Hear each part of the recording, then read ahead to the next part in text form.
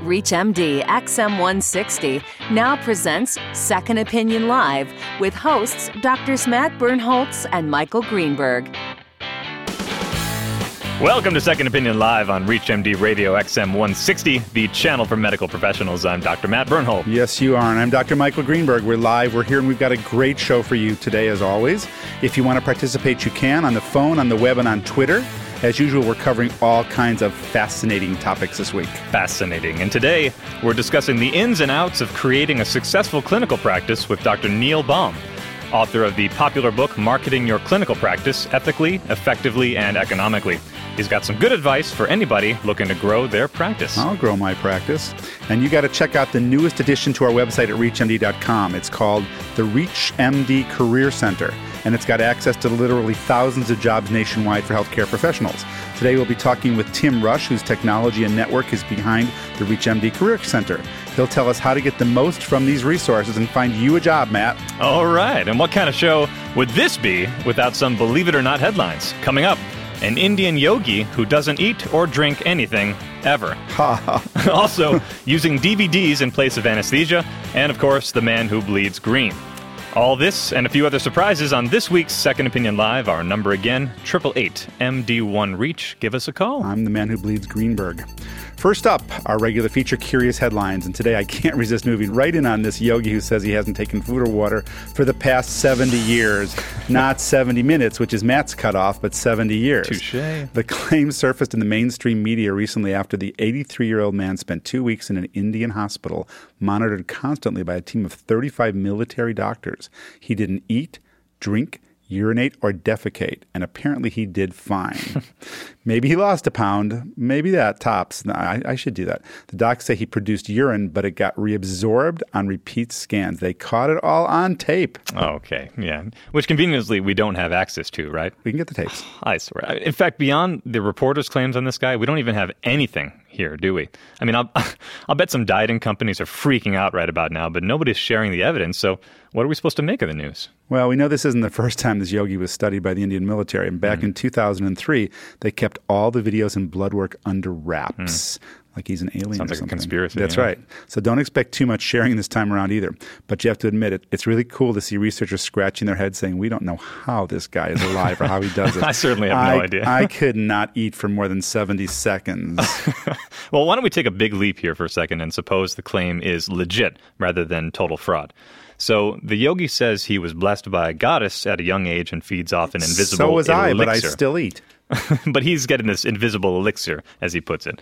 And that's all well and good, I think, but I want to know how someone can get energy outside of food and not be a plant. Because this is like one of those inborn errors of metabolism to the nth degree, if you follow me. I don't know, Matt, but I'm looking forward to the day when we don't have to eat to live because I'm all about living to eat. You know that. Right there with you, brother. All right, why don't we shift gears to another headline. This one's on the latest alternative to general anesthesia you might be offering your patients before surgery someday. It's called the DVD. That's right.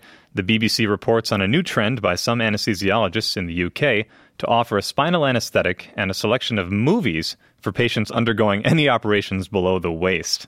The rationale is to use distraction to limit use of general and in turn speed up recovery times. Why don't they listen to our show? Oh, they'd fall right asleep. The docs who have beta tested this option for 18 months say it's been working great. There's no complications, no complaints.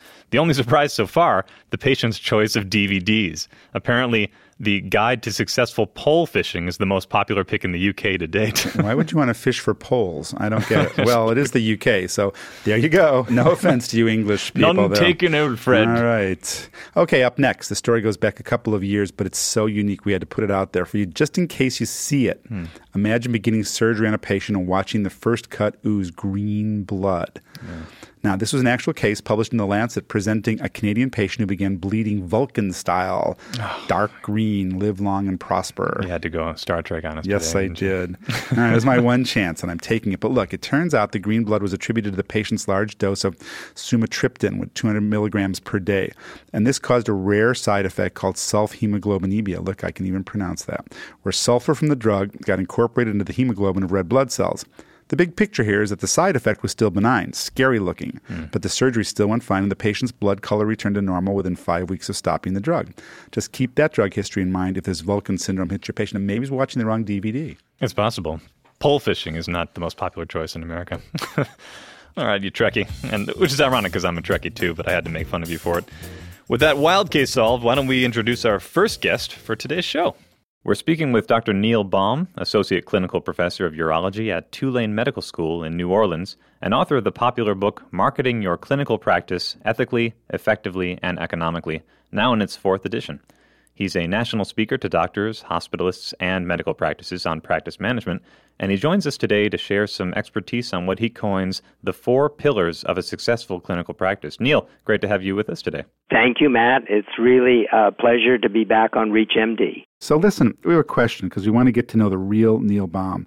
We know you're a practicing urologist and a busy one, which I'm sure a lot of our listeners would assume means you probably don't have a ton of free time. So in your life, how did you come to focus on and write about this particular subject of marketing your practice? It was about 20 years ago that I was interviewed by American Medical News, a publication I know very near and dear to your heart, Dr. Greenberg, as you were a columnist in the same publication for 15 years. And they came in and interviewed me and were given a tour of the office, and they said, you are doing some incredible things here in the way that you run your practice. You're doing things to make your practice more efficient, more productive. You have a staff that seems to be highly energized and enthusiastic. Would you share what you do with your medical colleagues? It didn't take me but a few seconds to say, yes, I would. And at that, I started writing a column at which, after 3 years, a monthly column, after 3 years, I took all of those columns and expanded them into a book chapter, which then became the first edition of Marketing Your Clinical Practice. With that, my whole medical career took a different track. In addition to having a clinical medical practice, which I enjoyed and I considered almost now to be my laboratory where I test out some of these ideas, I found that I was called upon by colleagues and other medical staffs and pharmaceutical industry to share some of my ideas on how to make your practice more productive, more profitable, and also at the end of the day to say, I've enjoyed myself. I've had a good time practicing medicine.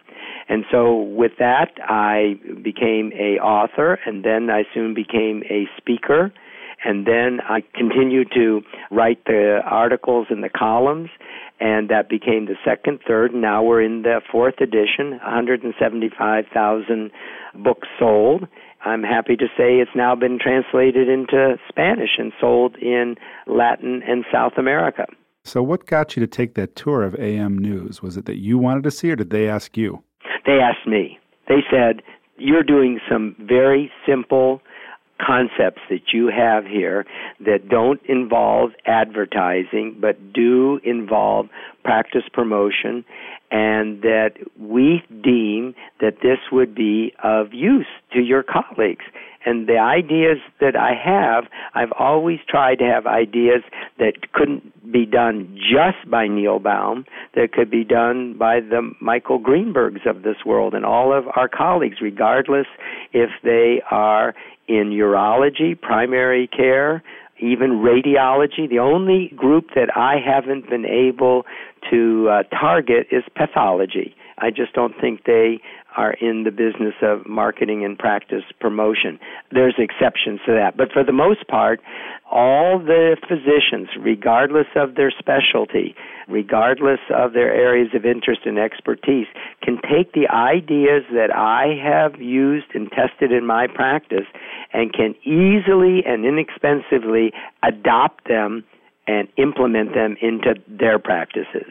Well, see, I think that's an important point because here's what interests me. I mean, when we talk about your book, I'm sure a lot of us hear the term or see the term marketing. We think, okay, so this must be a business self-help book. But when I look through the content, I see that at its core, it's really about enriching the doctor-patient relationship. And it looks like the better business is almost a convenient byproduct. Do you agree with that?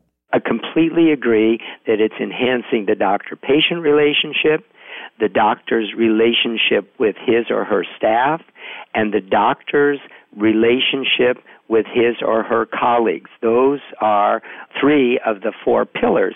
And it really comes down to communication and relationship development. And you have to have all 3 of those, to make it work.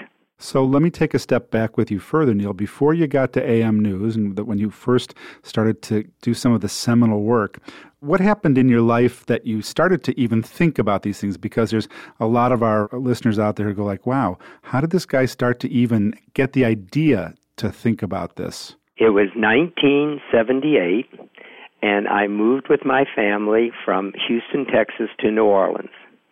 I moved into a building that had 7 urologists and a hospital staff that had 14 full-time practicing urologists. And I clearly remember about 6 to 8 weeks after being in practice, I walked into my very tiny office and I looked at the file cabinet, and let the truth be told, there were more alphabet dividers than there were patients' charts. And I said to the receptionist, I said, please close that cabinet. If we did lucky enough to get a patient, I wouldn't want them to see the reality, what's behind that file cabinet. And so please close the cabinet. At that time, I saw that I needed to do something different, because if I were to wait in order to develop a practice, it would be forever. And so at that point, I decided to, 1, make a concerted effort to see every patient on time. The other practices in the community told patients to come at 10 o'clock and at 1:30. And whoever got there first, that's how they were seen. I said, no, I'm going to do it differently. I'm going to be an on-time physician. And I made that commitment to myself and to the staff of 1 that I had, that if we said to a patient, you are going to be seen at a designated time, they were seen at that time.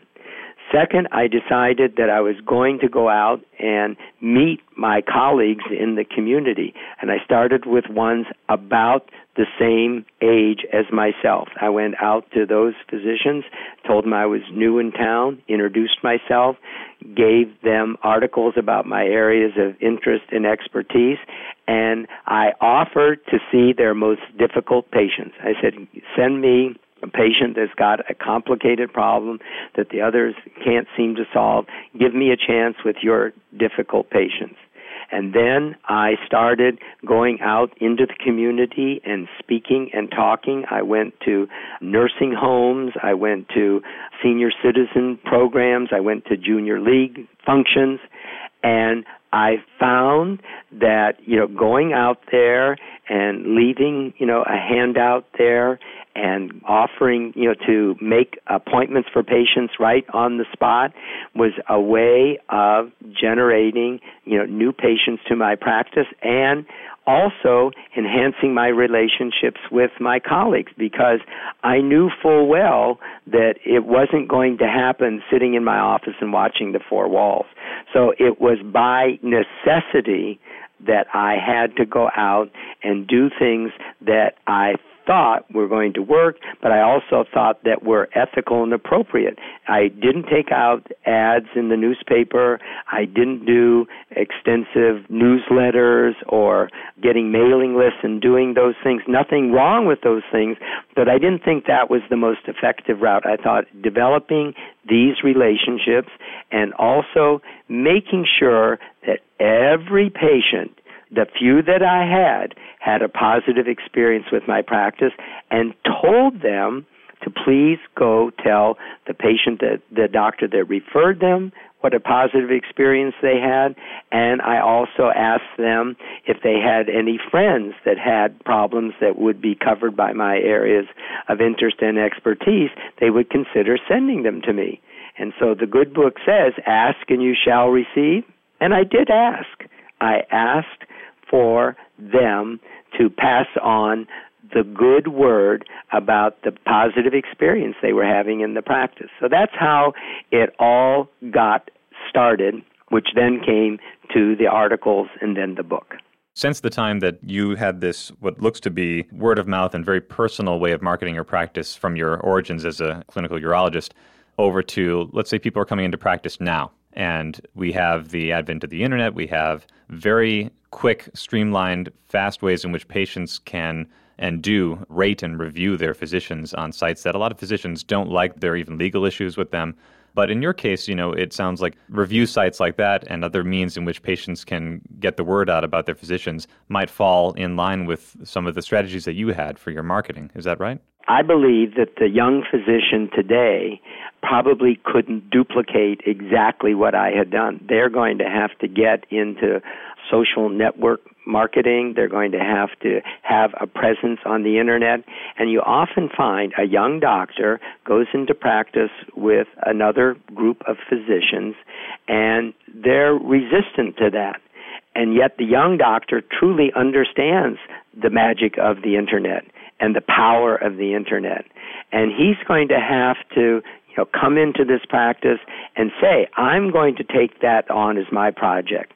I'm going to be the webmaster for this practice. I'm not going to do it myself, but I'm going to oversee this because I believe we have to have an internet presence. And I think that the young doctor of today has got to be very frank and forthright and somewhat on the aggressive side with his older associates, getting them involved. Now, they're very comfortable with their practice and, doing it the older way. I think there's a younger way, that's going to be involved in doing this. And I think the young doctors understand that. They're very comfortable with Twitter. They're very comfortable with Facebook. And you ask a 55 or 60-year-old physician, they've heard the words Twitter, Facebook, LinkedIn, YouTube, but they don't know how powerful and potentially helpful it is to their practice. The young doctor has got to be an educator and got to get them to do the buy-in. I think the things that I did, 31 or 32 years ago, yes, they're going to be helpful, but what really has to be helpful is that internet presence today. Does your book address that? Yes. The new book talks about electronic marketing and practice promotion. There's a whole section on, what constitutes an effective website and a web presence. Mainly is that, 5 years ago, it was adequate to have what I called brochureware. That was taking your brochure, putting it into electronic format and making it a web page and say, this is what I do, this is where I work, this is my philosophy, this is my mission statement, these are our practice guidelines, that we expect regarding prescription refills, regarding insurance, and they put that on and call that a website. Today, the public is looking for an interactive website. They're looking to interact with their physician. A patient has a question regarding a medication, a side effect. He or she doesn't want to take off 2 to 4 hours to make an appointment, to come to the doctor's office, to park the car, to come into the practice, to wait 20 to 30 minutes to see the doctor for 5 minutes, ask the question, pay the bill or the copay, and leave. The young patient of today, the one I'm talking about who's between 20 and 45 years of age, expects that the doctor is going to have a web page and they're going to be able to communicate with their doctor on the website. And I personally believe there's nothing wrong with charging a patient for that. I believe that when you make a decision on behalf of your patient and you are medically at risk and liable for that decision, I think it's okay to charge the patient. And if you tell them, yes, I'll communicate with you over the internet and I will answer your emails in a timely fashion, and there's a fee for that communication, I truly believe if patients are given the choice, would you pay $25 to talk with me over the internet? An established patient. Now, wait a minute. Please don't misinterpret that you should start to do this when the patient, you don't have a doctor-patient relationship. This is an existing patient. I want to differentiate that, and I hope I'm clear. Yeah, that's no, self-evident. Now, are you asking patients to pay? I mean, insurance companies would not recognize No, insurance companies at the moment won't pay. I think this is the future because I think this is what patients are expecting. I think patients are expecting to be able to make an appointment over the Internet. If you can go, get a ticket for the theater or make a reservation in the restaurant over the Internet, I believe the patient today expects to be able to do at least the same thing with a medical practice. We've been speaking with Dr. Neil Baum, Associate Clinical Professor of Urology at Tulane Medical School in New Orleans, author of the popular book Marketing Your Clinical Practice Ethically, Effectively, and Economically, again now in its 4th edition. Thanks again, Neil. It was great to have you with us. Can I also mention to the audience that if they're interested in the book or would like to look at sample chapters, they can go to Amazon.com and type in Marketing plus Neil Baum, and they will see the book, the table of contents, and several sample chapters. Absolutely. And thanks again. Thank you. Look forward to being on again. All right, why don't we keep the ball rolling on career improvement with our next guest, Tim Rush. Tim's a specialist in healthcare staffing and the founder of Health Jobs Nationwide and Physician Jobs Nationwide. And we've invited Tim on Second Opinion Live to introduce our listeners to ReachMD's newest feature, our Career Center, which we can access at reachmd.com. The site is literally packed with thousands of positions for healthcare professionals, and Tim is here to help us get the best use of it. Tim, welcome to Second Opinion Live. Hey, thanks for having me on. Can you find Matt a job, a real one, please? I won't have that kind of talk, Michael. I think he has enough irons in the fire. Somewhere in Moscow, Idaho or something. All right, tell us what's going on here. Well, we just partnered with Reach on powering your career centers with the wide range and wide audience that you have. We just felt like it was a great opportunity to add additional features to the ReachMD community. So young physicians or physicians wishing to relocate or anyone wanting a job should go to this area of our site and you'll help find them a job, correct? Yeah, correct. The Career Center now at Reach has a variety of services focused on the physician as an employee or as an employer. If they're a practice owner and they're looking to add a partner, there's features there for them to post a job and recruit a new partner or employee for the practice. Or if they're looking to just do some locum tenens work in Hawaii, there are thousands of jobs available throughout all 50 states, and they are segmented into approximately 110 subspecialties, so that it makes the search much more convenient for the physician. Well, take us through the process. When you go to the website, do you apply directly to these job sites or places, or do you have to go through a process in the site itself? That's a great question. One thing, we're not a recruiting agency, and we're not affiliated with a recruiting agency. We are a true employment job board. So this is the individuals can choose to not register and use some of the tools that are built into the site. They can just directly apply, or they can choose to set up an actual profile where they can manage multiple resumes and also track a history of who they've applied to, when they've applied to, and kind of have a career archive, if you will, of where they've been and what their thoughts were as they went through the employment process. So they will ultimately talk directly to the HR or the hiring authority within any organization that's posting the job there. They do not talk to someone directly associated with the Health Jobs Nationwide network. Is it true that listeners of Second Opinion Live have a better chance of getting a great job someplace in a wonderful area? Absolutely. There's a little note section for your resume, and you can put that you are a listener. And Matt and I check off that that's authentic. We know our listeners. The numbers don't lie on that one. That's right. Numbers don't lie. What have you found in terms of trends for employers and employees using these kinds of services? Do you find that there's any popular choices for occupation? Do people really favor locum tenens work that are looking for this? Is there a certain sentiment among physicians who are looking for different types of employment or employees? Yeah, as far as trends, it's interesting that your previous guest was also focused on how things are going online. Classified ads, when a physician used to be looking for employment opportunities, it was grab the New York Times, Chicago, you went to the newspaper, you went to magazines that you received, but there's an enormous trend for utilizing online just simply because of the capabilities to query enormous amounts of information on the job opportunity side. Trends as far as employment goes, across the board, there are with locum you had mentioned that.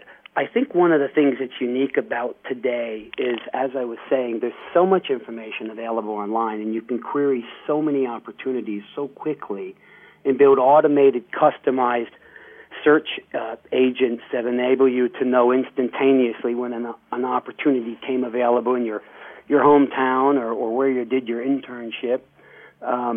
There's a little bit more of a feeling like there's a lot of opportunities out there for me. So you do see more people jumping into locum tenens than traditionally in the past. And I think it's just the new age that we're in is there are a tremendous amount of opportunities, and it's quite efficient looking for the right opportunity. Well, we are glad to be partnering with you, and we hope that all of our listeners who want jobs will go there. Our guest has been healthcare staffing specialist Tim Rush. He's going to get you a job, Matt. I'm telling you. And Tim, thank you for joining us today. Thanks, guys. I don't appreciate the sentiment there, Michael.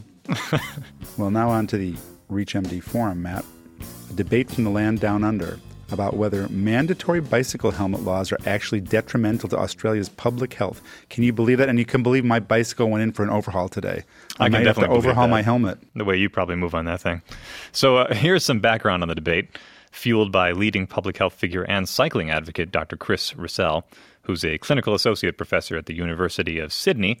Dr. Russell calls the current mandatory helmet laws, quote-unquote, failed public policy, arguing that declines in head injuries over the past 20 years don't show helmets making much of a difference. Instead, he points to improvements in road and traffic conditions as the source, while helmets, as he says, pose a barrier to cycling and its health benefits. Wow. Yeah, well, that's interesting. Well, if I'm in an accident, remember, I bleed Greenberg. Okay, well, the history of this... It's funny the first time. I know. It's funny the second time. Every time. Australia was the first country in the world to impose uniform national mandatory bicycle helmet legislation beginning in 1990. It's pretty good for a country populated by criminals. They're going to love that you just said that. I know. Well, two papers compared serious head injuries in cyclists versus pedestrians before and after the laws were put in place.